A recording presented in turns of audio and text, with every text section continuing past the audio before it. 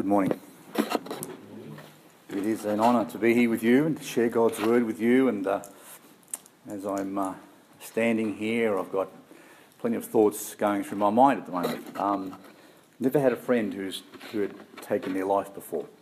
And as we walked in this morning, we were talking about this life is a life of contrast.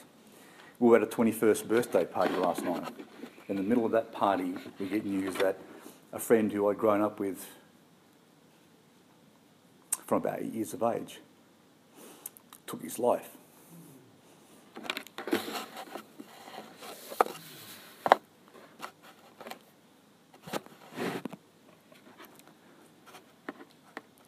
This world is a difficult place.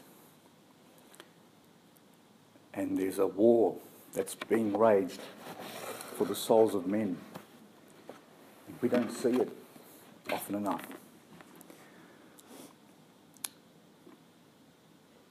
There's too much suffering and too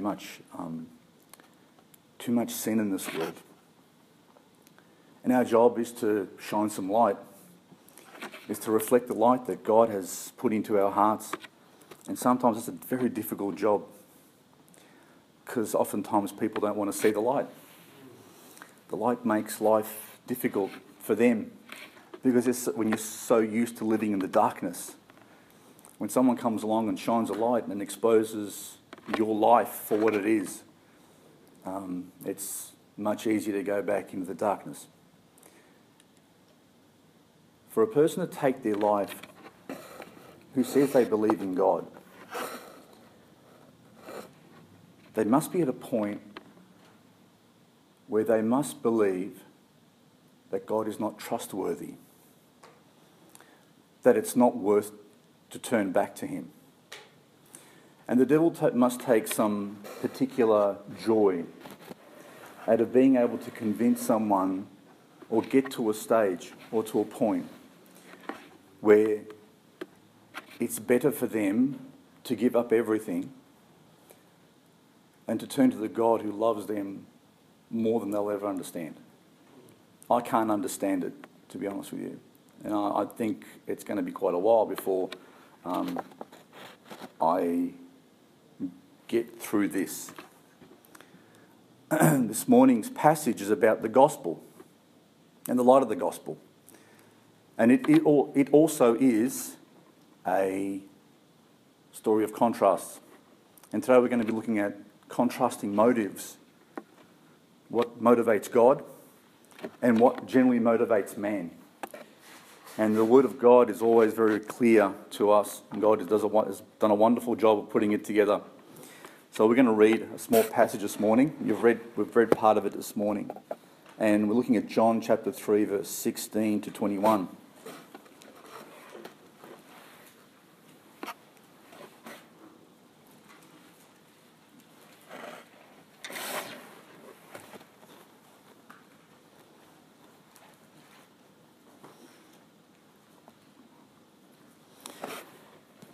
John chapter 3 verse 16 says, "For God so loved the world that he gave his only begotten Son, that whosoever believeth in him should not perish but have everlasting life. For God sent not his Son into the world to condemn the world, that the world through him might be saved. He that believeth on him is not condemned, but he that believeth not is condemned already, because he hath not believed in the name of the only begotten Son of God. And this is the condemnation, that light is come into the world, and men loved darkness rather than light, because their deeds were evil. For every one that doeth evil hateth the light, neither cometh to the light, lest his deeds should be reproved. But he that doeth truth cometh to the light, that his deeds may be made manifest, that they are wrought in God." Now, I understand that Eddie's brought or delivered a couple of sermons, is that right, about what is the gospel, and this is essentially a continuation of that. And the Lord was teaching Nicodemus, who was meant to be a spiritual leader of his time, some very valuable truths about what it means to be saved and what being born again meant. Nicodemus, I think, struggled with that whole idea. But today we're looking at contrasting motives. What was it in God's heart that actually caused him to send his only begotten Son into this world to save people like us? People who did not deserve it and still do not deserve it. Don't ever think in your mind, if you are saved today, that somehow you are more deserving of that salvation or of any grace that he would give you each and every day to sustain you. There is nothing good in us that would commend us to God's goodness or that would cause us to have some sort of merit in front of God. Because even the righteousness we have now is still filthy before God. And the only goodness that we have in us, and this will come to light in this particular passage, is what God has put in us.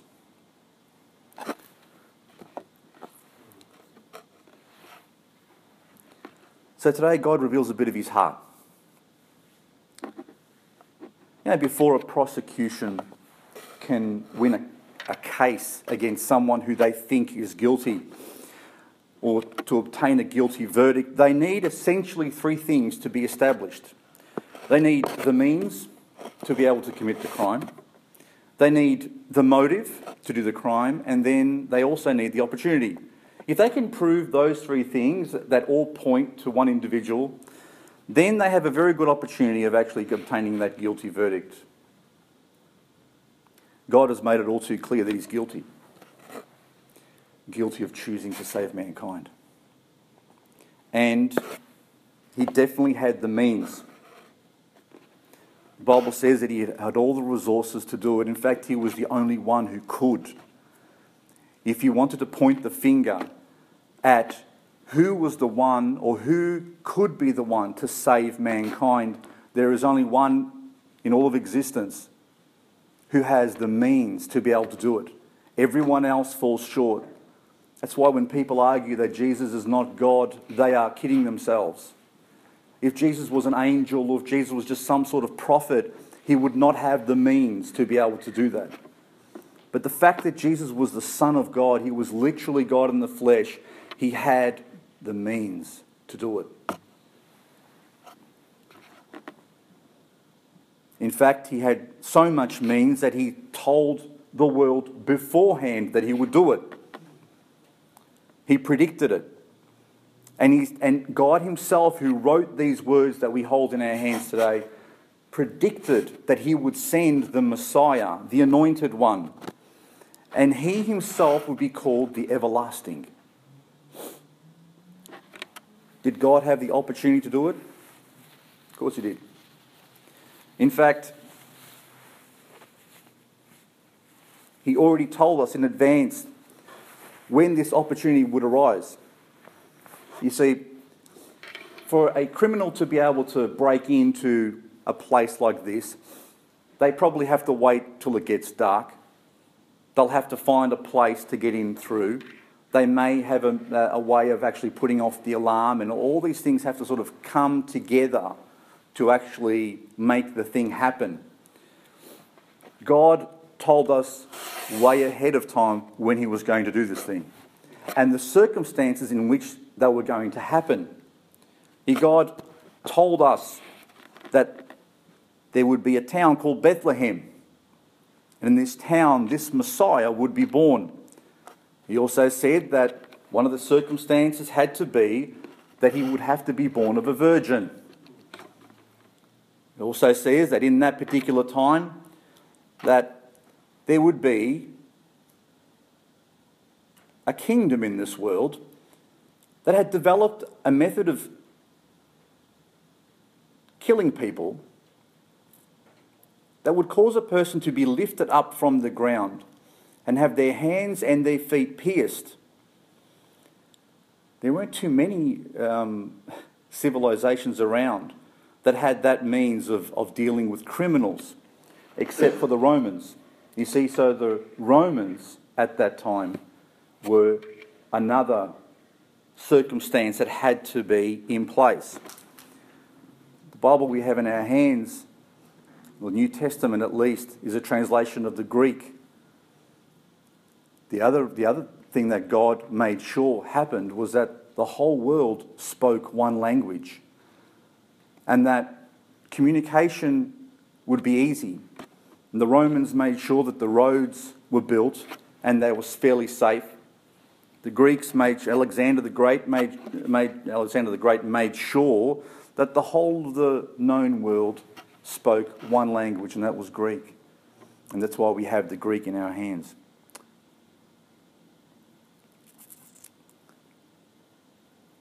It also says that he would grow up in a place called Nazareth, which was a very small, insignificant town at that time. There were so many things that God said, if I'm going to commit this particular thing, if I'm going to do this thing, these are all the circumstances that have to line up. Even to the point where he had to have a forerunner who went before him, which would be his cousin, who was born also in miraculous fashion, and that would be John the Baptist. So God had the means, God had the opportunity, and now in these words, God reveals his motive. Motive for the greatest single accomplishment ever achieved by any man in the history of the world up to that point and ever since. So what does motive mean? Well, motive is essentially the reason why you do something. That's where we get the word motivation from. People have motivations to do certain things. So it's your rationale. It's the grounds for why you do things, the cause, the basis. And prosecutors often are able to establish means. They often are able to establish opportunity. But motive is a little bit more difficult, because motive is often subjective. We're trying to delve into a person's heart and mind to understand why they would do such a thing. So it's one of the hardest things to actually ascertain.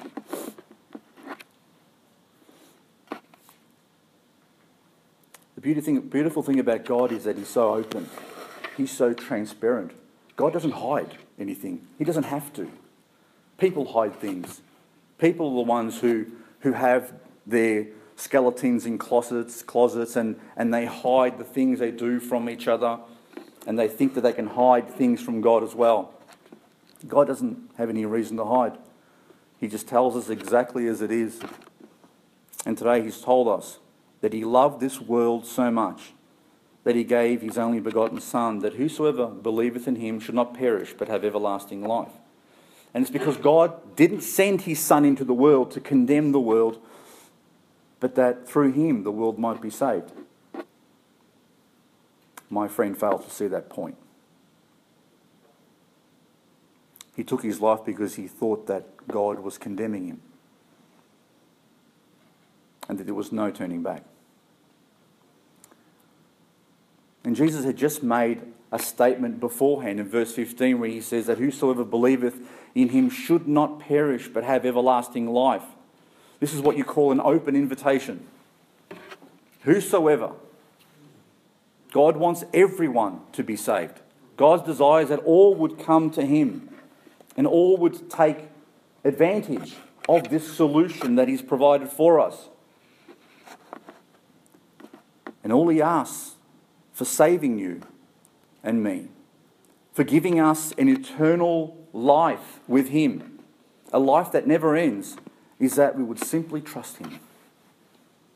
We would simply trust him, nothing more. Now, the average Joe would rightfully ask this question: why would he do such a thing? Why would you give up the thing that was closest to you and that you valued the most for something that obviously wasn't as valuable? Did you get that? He exchanged his Son for us. He allowed his Son to go through the suffering for us. And there is no comparison, regardless of how many people there are in the world, whether there were 300 million or 100 million or 6 or 7 billion as there are now, there would still be no comparison. Yet God decided to give up the thing that was closest to his own heart for the thing that he wanted to win. So someone else would say, why would he do such a thing? What would motivate him? I mean, what's he getting from this? What's he aiming to get? Now, if you're buying a used car from a used car dealer, and he had a Mercedes-Benz in his lot, and it was a 2015 model, just last year's. And you asked him, how much for that car over there? And he said, look, I'll give it to you for $10,000. You'd rightfully ask, why would you do that? Because you can get a lot more for that car. What's wrong with the car? Is there an engine in it? Is there something completely wrong with it? Has it been in an accident where you can't even steer it anymore? Because to sell a car that expensive, that has obvious value well and above, you'd be right to ask a question. But here's God saying, look, I've got a gift for you. And this is what it cost me, but I'm going to give it to you free of charge. Hang on. What's the catch? What's going on with this?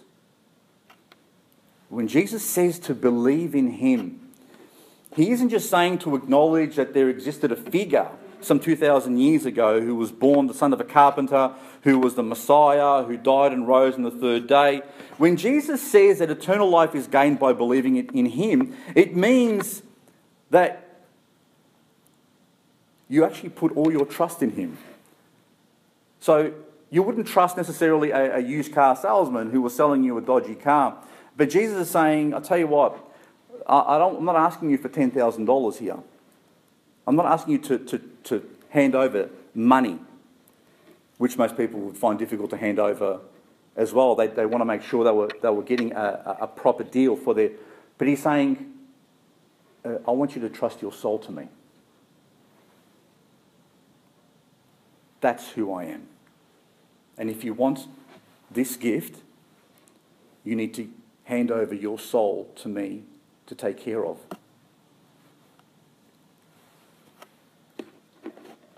And he says that if you come to me, to believe in me means to believe in who I am. To believe the offer that I'm making you is actually coming from the means, the opportunity, and from a sincere and honest heart. When Jesus asks us to believe in him, this belief is not just a mental thing. It's not just an assent to an historical fact. When Jesus asks us to believe in him, he's asking us to put all of our hope, our confidence, our reliance, our dependence, our every faith in him, because he is absolutely and positively trustworthy.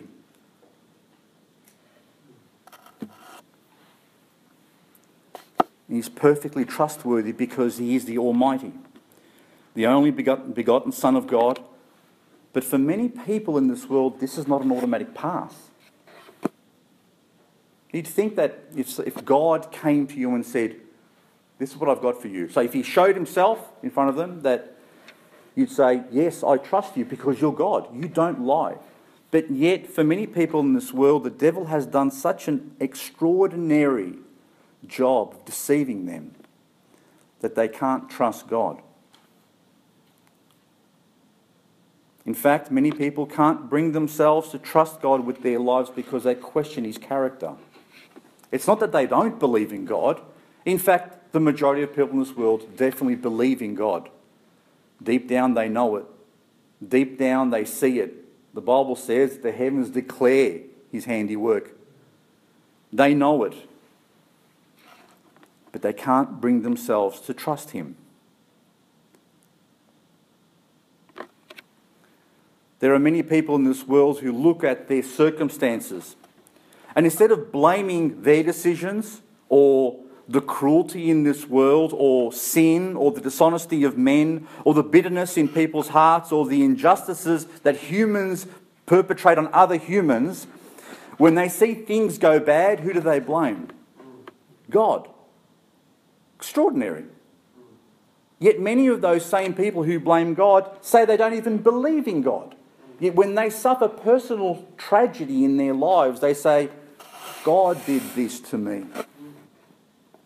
And then they use it as an excuse to hate him even more. If there's any motive that the devil has, it's that he hates God. He hates him with a passion, and he covets his position. He wants to be where God is. So therefore he has to hate him. He hates his authority. He hates what he stands for. He hates the people that have put their trust in him. And if there's any method that he consistently uses to try to achieve this and to rob God of his glory, it's to slander God's character and to make him look untrustworthy. That's his job. That's what he does. He spends most of his time trying to convince people that God is not trustworthy. He can't be trusted. He's a liar. And by doing that, by trying to cut God down, he thinks he can actually build himself up. If he throws enough mud at God, he thinks that people will refuse to worship him. And they do. And he's been doing it from the beginning. Turn back to Genesis chapter 3 with me. Because what we see today is a continuation of the same sorry method that he's been using from the beginning, and people haven't picked up on it.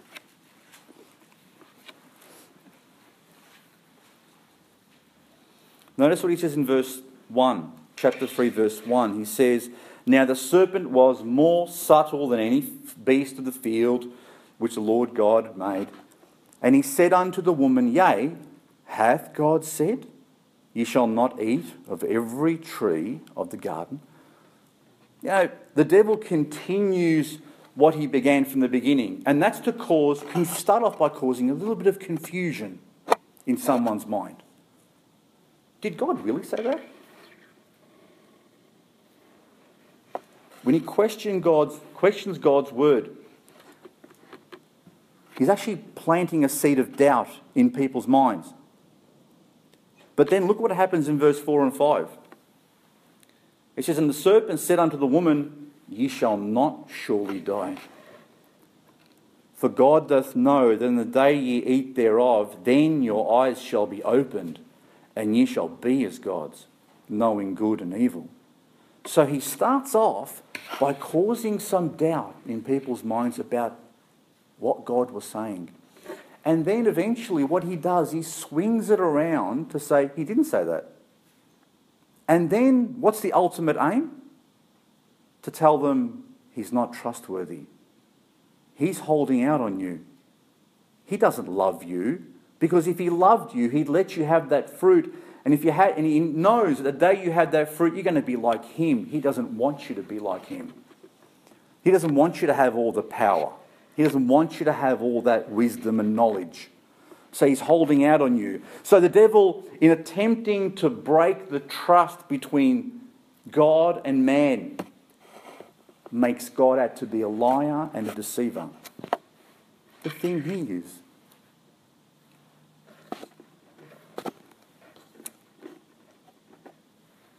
In this way, when men who are already laden with sin might consider turning to God, the devil reminds them that God is not trustworthy, doesn't love you.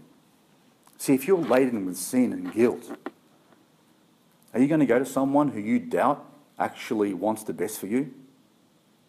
Will you confess your heart? Will you confess the things that you've got deepest down in your soul to someone you don't trust? You won't. So the devil continually reminds people, continually tells people that God's not trustworthy. He's not in it for your good. He tells us that God's the last one that you should be going to because you're a sinner. And if he gets his hands on you, he's going to want to kill you. God's not in it to make your life joyful. He's a killjoy. He doesn't want you to be happy. And these are complete lies. And they're designed to rob God of his glory and to keep you and me from being reconciled back to God. You see, even the Christian falls into this trap. His own children. Now, he does a very good job of blinding the minds of those who are laden with sin and are considering turning to God. But even his children, he manages at certain times to say, just hide a little bit more. You know, you got this problem, just hide. Don't confess it to him. So his aim always is to stop us having a relationship with God, because it's the most dangerous thing to him. So John 3:16 says, "For God so loved the world that he gave his only begotten Son, that whosoever believeth in him shall not perish but have everlasting life. For God sent not his Son into the world to condemn the world, but that the world through him might be saved." Jesus clearly explains the motivation for why God would do such a thing. For what he said in verse 15, he did it because he loves. He loves mankind particularly. And he does not want mankind and every individual within mankind to end up in hell with the devil and his angels. The devil and his angels are already destined to go there. There's no way out for him, no way out for them. And God doesn't want the people that he created in his own image to end up there with them as well. So God's desire is love, to save them. Love is the motivating factor here. That's the reason he offers this unbelievable gift, that whosoever believes in Jesus will not die eternally, but will receive eternal life with God forever. And that word "so" is so important. And you might say, so? But that "so" is so important. Because that "so" tells us the magnitude of his love. He could have simply said, God loves the world, and he sent his Son. But he actually says, God so loved the world. That "so," if we were to use the common parlance today, you'd say, God loved the world so much that means the same thing. The love of God for us was so great that he was willing to give up the very thing that was closest to his own heart, his own beloved Son. That's how much he loved. The word "gave" doesn't simply mean that he gave as a gift, and it actually means that he gave him up to death as a ransom to win back mankind. And that's what it means when Jesus says that he had to be lifted up. Lifted up doesn't mean that he'd be glorified. The lifted up means that he'd be lifted up from the ground on a cross. That demonstrated what type of love that God was offering. God loved the world so much that he gave his only begotten Son to us. And if giving is used as a simple measure of the level of love, because one of the barometers of love is how much you actually give. Real love is sacrificial in its giving. It means you give of what costs you. So if we use God's giving as a barometer, as a level for how much that love actually meant on the scale, the gift shows us that the love of God was way off the charts. In fact, there's no chart that we have that can actually measure that type of love. And then he repeats the verse and the offer that was in verse 15. He says, whosoever will. To emphasize and clarify the point even further, if there were any doubts as to the purpose of Jesus' mission, it was not to judge the world, to condemn it, but to save it. Jesus came to save, and he is still saving now. Oh, there'll be a day when the saving will be over. when the time will end, the doors will close, and Jesus will return. But that's not today. Today is still a day of salvation. And today is the same message that we preach. The Bible says in verse 12 and 13 of John 15, "This is my commandment, that ye love one another as I have loved you. Greater love hath no man than this, that a man lay down his life for his friends." And he proved it. And he did it. Jesus came as a rescuer, not a judge. He came to rescue us. He knew very well what the law had already done. The law was already a very good judge. It judged perfectly. It was the perfect standard sitting in front of us, and the more we looked at it, the more we thought, I'm goner. I'm finished. I can't measure up to this standard, because the standard was God's own standard, and so we were left in a particular difficult situation. The more you looked at the law, the more it actually condemned you. The more you tried, the more you realised you couldn't match it. We stood condemned already. And no matter what we tried, we couldn't liberate ourselves. We couldn't free ourselves. We needed someone stronger than us. We needed someone better than us to come and save us. And any rescuer must be in a stronger position than the person they're rescuing, right? We had an illustration. We were speaking about salvation the other night with the teens group. And I gave this illustration, which I think they left an indelible mark in their heads. And it's a bit like this. Everyone in this world is living essentially in a prison cell. And that prison cell has been created by their own sin, and the devil's locked the key. He's got the key and he's locked the door. But the devil not only wants to keep a person in prison their whole life, he wants to kill them as well. Because the devil hates mankind. Whenever he looks at mankind, he still sees God's image. He can't stand them. So the more he can kill, the more he gets gratification from it. So not only does he keep a person in prison their whole life, and they don't even know it. You see, everyone is living in a cage. That's why the Bible says that the only free people in this world are the ones who have been freed by Jesus. They're the ones who actually experience true liberty. So everyone's stuck in a cage. But not only are they stuck in a cage, the devil has actually lit a fire in there as well. So you're in a room, there's a door, there's only one exit, and the devil has lit a fire because he wants to kill you. And that fire is taking shape. It's growing. And the smoke rises. So the more a person goes on, the more they're actually starting to suffocate. The more they're being blinded by the smoke. The flames are getting higher and higher. It's getting hotter. And then it comes a knock at the door.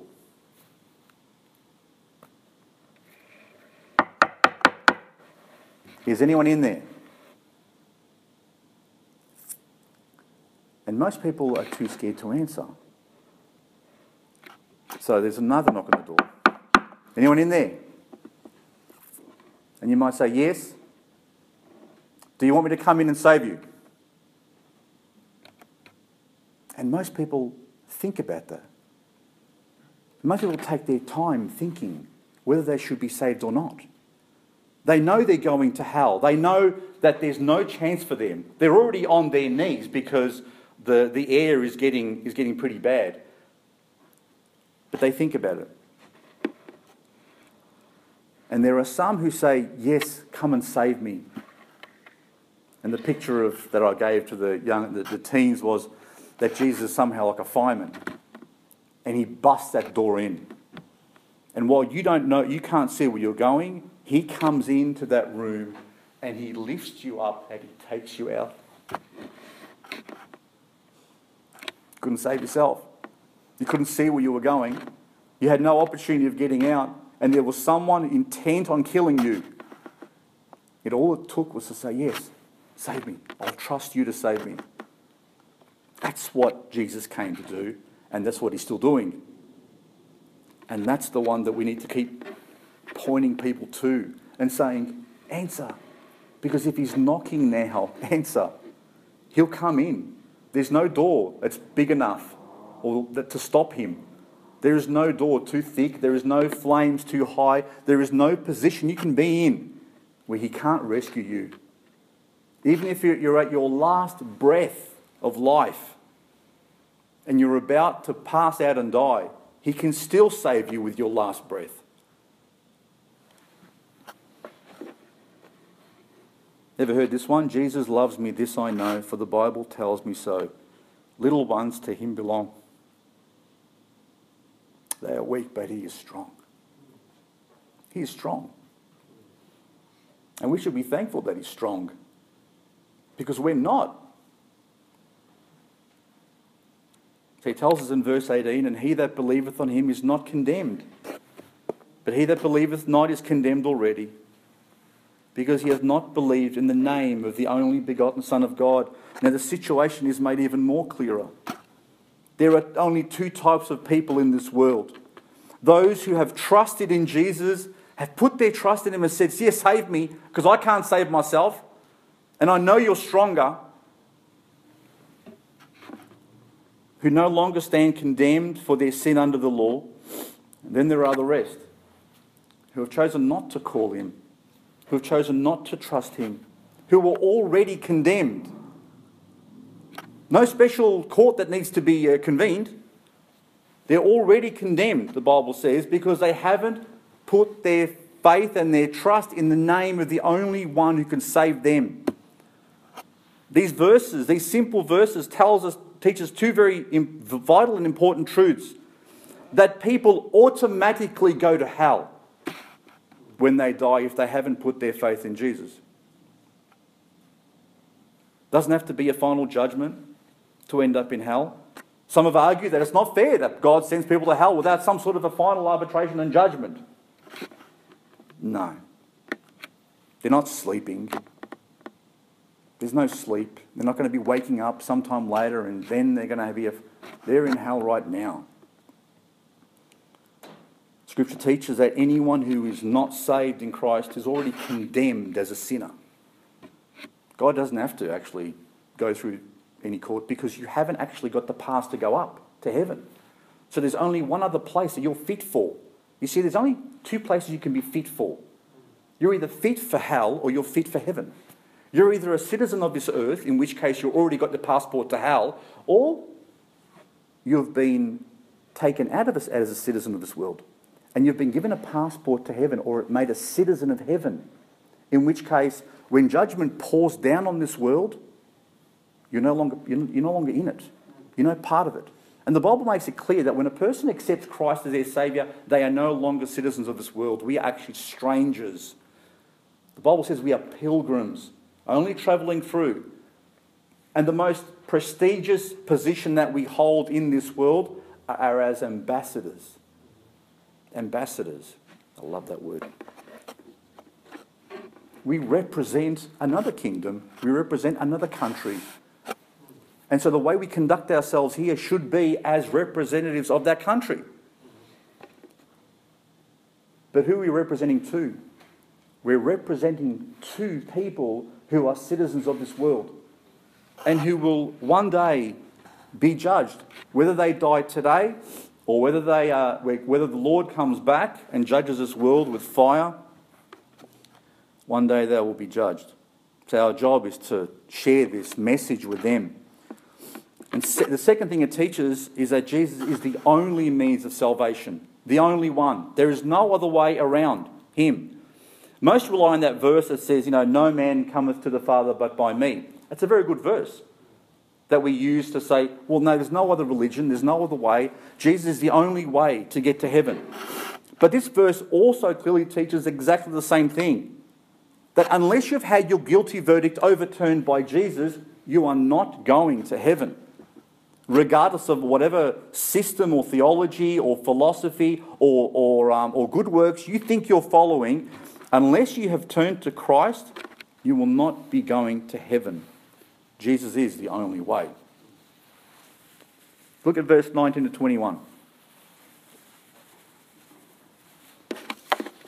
It says, and this is the condemnation. that light is come into the world, and men love darkness rather than light, because their deeds were evil. For every one that doeth evil hateth the light, but neither cometh to the light, lest his deeds should be reproved. But he that doeth truth cometh to the light, that his deeds may be made manifest, that they are wrought in God. Now we see the motivation of another kind. We see the contrasting motivation. And as I've told you before, this life is a life of contrast. While we were crying last night outside and we were praying together, inside they were singing Happy Birthday. It was extraordinary. It was an extraordinary feeling that there was celebration going on at the same time that we were crying out to God. And this is the contrast that we see between God's motivation, which is purely love for mankind, and man's motivation. So what's man's motivation? What's the motivation of man? It says the condemnation, the guilty verdict, is because God, despite God sending his Son to save mankind from the consequence of his sin, man doesn't want to be saved. He didn't want to be saved. He does not want to be saved. Why? Because they love darkness. They love darkness. And they believe they can hide in that darkness. The darkness is good, because the darkness means you can do anything you like and no one sees what you're doing. Not even God can see it, apparently. Yet they don't realise there is no place in this universe that God doesn't see. This is because the darkness is the natural environment in which men live today. It's their natural environment. It's the place where the carnal flesh lives. It breathes that air. It loves that air. And unless God puts a new nature or new spirit within you, that's your natural habitation. It's a bit like a fish jumping out of water. Unless God changes the nature of the very fish, if it tries to jump out of the water onto land, it won't survive. So naturally, man doesn't want to come out of the water if they're a fish. God has to change you from the inside and make you a completely new creature. A new creature. The Bible tells us that we are a new creation of God, a new creature. Why, God? Why do you have to... You know why? Because that animal we were before, that being we were before, is not fit for heaven. It cannot breathe heaven's air. It's not made for it. So God had to make a whole new one of us. And we look at ourselves and we say, well, I don't see anything new. Yet within you already is planted the seed of his character. And God wants us to feed that. He wants us to help that to grow, because within us there is a second nature, a new creature, that is the one that remains eternal. The other one is a goner now. It's been condemned. It's been hung on the cross with Christ. And God has now made us a new creature, fit for heaven, but also able to live under the water with the rest of the fish.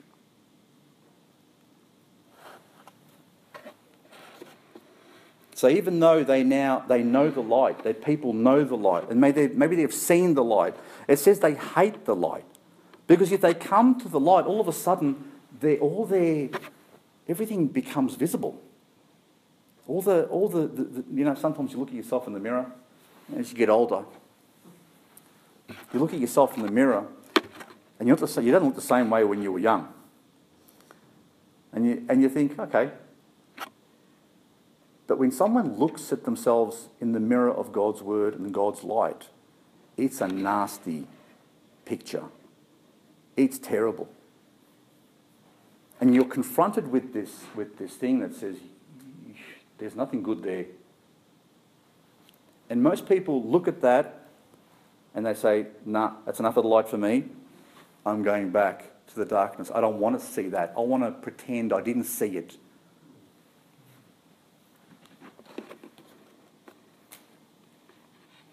So they go back to what they are comfortable with.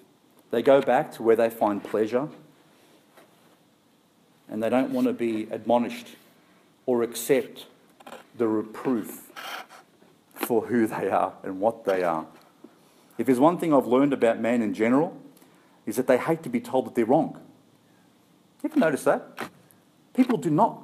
How often do people say, sorry, I was wrong? Politicians ever say they're wrong?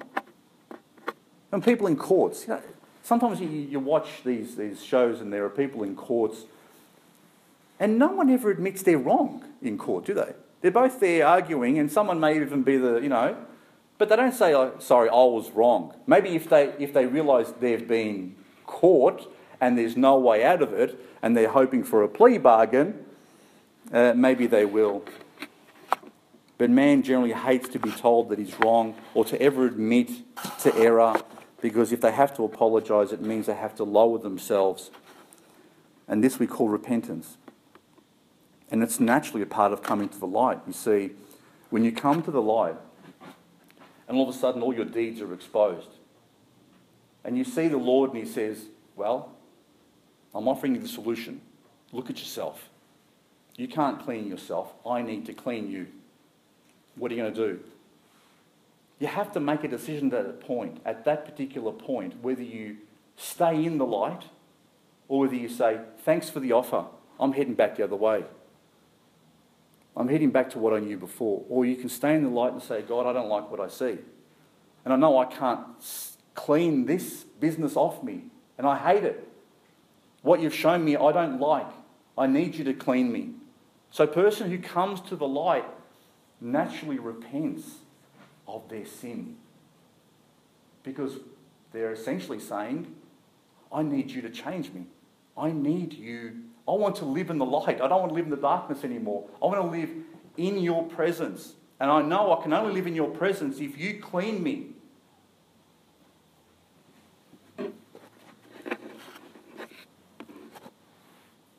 Repentance is a natural part of coming to the light and staying in the light. John 3:21 says, but he that doeth truth cometh to the light. He does. He cometh to the light, that his deeds may be made manifest, that they are wrought in God. Isn't that interesting?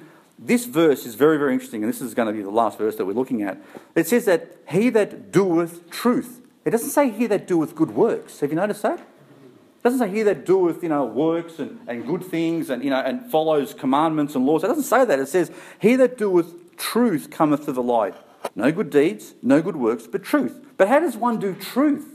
How do you do truth? You can know truth. Well, it's the same way Paul and Silas answered the Philippian jailer. When he asked this question, he says, sirs, what must I do to be saved? Notice, what must I do to be saved? He was, like everyone else in this world, expecting to have to do something to earn it. And so their response to him was, you want to do something? You believe in the Lord Jesus Christ and thou shalt be saved. Turn to John chapter 6, verse 27 with me.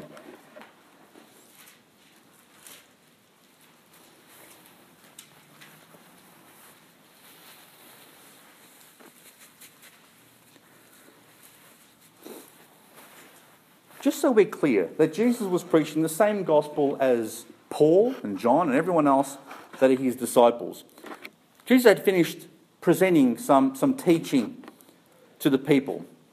And it says in John chapter 6 verse 27, labour not for the meat which perisheth, but for that meat which endureth unto everlasting life, which the Son of Man shall give unto you, for him hath God the Father sealed. They said unto him, then said they unto him, what shall we do that we might work the works of God? Like that? Same sort of question as the Philippian jailer. What shall we do? So Jesus had just told them, labour for meat. Isn't labour work? It's work, isn't it? Labour for meat that endureth to eternal life. So naturally they asked, well, what type of labouring do we have to do? What type of work do we have to do to inherit this eternal life? What type of works do we have to do to work the works of God so that God will then accept those works and then we'll get into heaven? So Jesus answered in verse 29, Jesus answered and said unto them, this is the work of God, that you believe on him whom he has sent. Nothing more, nothing less. don't have to work your way to heaven. You simply believe. The work that God wants us to do and the thing He wants us to expend our energy in and to focus on is to believe in Him. This is the good news of the gospel. All the doing has been done already. It's been done. Everything's been done. Our doing is to receive by faith, to simply believe. So then it says in verse 21, but he that doeth truth cometh to the light, that his deeds may be made manifest, that they are wrought in God. So he that doeth truth, the one that's put their faith in Christ, the one that believes in Jesus and has accepted the solution that He has for their eternal soul, it says, comes to the light, that his deeds may be made manifest. What's the motivation for coming to the light? That by doing truth, that by believing in Jesus, that the deeds that you do as a result of believing in Jesus will be open for everyone to see. No hiding anymore in the darkness. We do everything out in the open. There's no point to hide. But what we also want to do is to show by the deeds that we do, we want to show this world that the deeds that we do don't come from us. They come from God Himself. Now that word wrought is an interesting word. And it's the same word that's used in Psalm 139:14. It says, I will praise Thee, for I am fearfully and wonderfully made. Marvellous are Thy works, and that my soul knoweth right well. My substance was not hid from Thee when I was made in secret and curiously wrought in the lowest parts of the earth. Wrought means to create, to produce, to fashion and to form. A person living in the light is happy to have all his deeds out in the open. No need to hide. No need to have skeletons in the closet. You can live your life in complete openness. That's what real freedom is, isn't it? So it says that we can live lives in the light where the deeds that we do are obvious to people in the darkness, that they're actually not ours, but they're God's. God wrought them in us. And that fits perfectly with Ephesians chapter 2, verse 10. For we are His workmanship, created in Christ Jesus unto good works, which God hath before ordained that we should walk in them. We simply need to be walking. And guess what? God's already lined up the works. And if we simply walk in the truth and walk in the light, the Bible says you can't but help but stumble upon all these works. And God's going to do them in your life.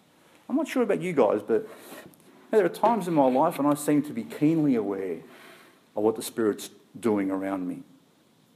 I wish that was true all the time, but it's not.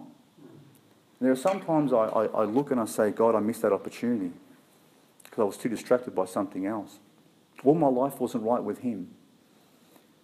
But God has already preordained all the works that we would do. You know why? Because in the end, He gets all the glory for every one of them. You see, there are works which will endure forever. And they're the works that He's prepared for us. And there are works that we think will endure forever, but they're building with wood, hay and stubble. And eventually they'll be burned. So all the good things that people do in this world that think one day that, they're building up this wonderful mansion and, they're going to show God, look what a wonderful thing that I did. And God says, but that wasn't the works that I prepared for you. They're not my works. They're your works. They won't last. So who gets the glory? He does. For the things that we do, He must. Because all good comes from Him. Especially the good that's found in us. So what does it mean to do the truth? It means to follow Jesus Christ. It means to believe with all of your heart and trust Him with all of your soul, is to love Him with all of your might and to put Him first in every part of your life. That's what it means to do the truth. Someone can know the truth but never live it. Someone can know the truth and never meet Him. It's a bit like receiving a Christmas present but never unwrapping it. It's a bit like saying you believe in Jesus but never ever are influenced in your choices for Him. It's a difference between being a Bible scholar and being a believer. You can be the greatest Bible scholar in the world. You can know everything about the Bible and still not know Christ. Truth not done in the heart is not worth knowing. It's the type of truth that only fills the head and makes one proud about who they are. So this is my challenge to you today, and I'll leave you with these thoughts. Do you know the truth? Because you've got a name. And if you know the truth, have you done the truth? Have you actually received the truth and lived the truth? And if you haven't, will you do it? There's no point waiting. Because every day that's you don't choose that truth, that you don't choose to come to the light and live in the light, is a day that's lost in all of eternity and you can't get it back. And guess what? We have a limited number of days ahead of us. Every one of us, as young as you are or as old as you are, you only have a limited number of days. And those days you will commit to eternity. And you will bring with you, one way or the other. The teens were a little bit, I think, concerned about the fact that the Bible teaches that everyone will be judged in the end. Even Christians will be judged. You see, from the moment that we put our faith in Christ, God's given us this much time. And He's put all the works before us to do. He wants us to grow. And if we choose not to, and that's our choice, what we take between the moment we're saved to the moment we're either taken up in rapture or the moment we pass away is what we bring with us into eternity. Do you understand that? And that's what we'll be judged on. Whether we've done it good or bad, we take with us in eternity. And the obvious question that goes with that is, are there levels in heaven? So for the person who spends their whole life fritting it away with things of this world, and when they come before the throne of Christ and they have nothing to show for the works that God has given them as a gift already beforehand, and yet there's someone else who comes and has devoted their whole life and maybe been a missionary or even died in the cause of Christ, do you honestly think that those two people will spend the rest of their eternity in the same way? If the Bible teaches us that God will not forget a glass of water that you give to one of His disciples for the sake of them being a disciple, and you gave one glass, and if that's the only thing that you gave, and God says, I won't forget that, what about the one who gave thousands of glasses for the sake of Christ? Do you think you will receive the same as them? No. The Bible clearly tells us that there are those who have committed their lives to Him who will receive rewards in heaven. The way we spend the rest of our eternity, yes, we'll all be saved. But the Bible teaches that there are some who get into heaven where only the foundation is left. The whole edifice, the whole house is burnt and nothing left of it. And it says they'll be saved by the skin of their teeth. Are you happy with that?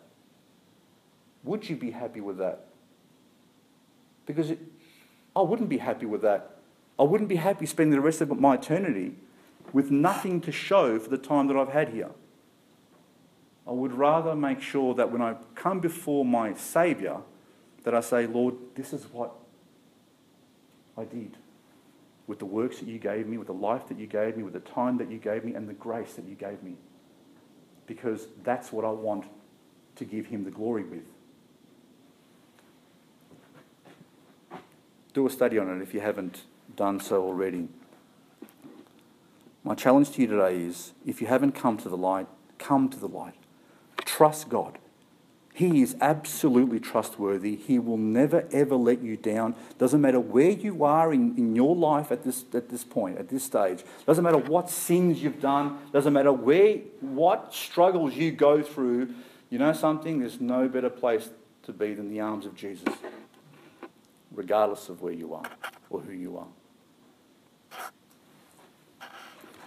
Jesus said to the Jews which believed on Him, if you continue in my word, then you are my disciples indeed. And you shall know the truth, and the truth shall make you free. Really knowing the truth means to choose it, to embrace it, to love it, to cherish it. Trusting in Jesus is what the scriptures are all about. It's what the devil tried to destroy at the beginning. God is trying to restore now through his Son. And he's saying, trust me with everything. God bless you. Thank you.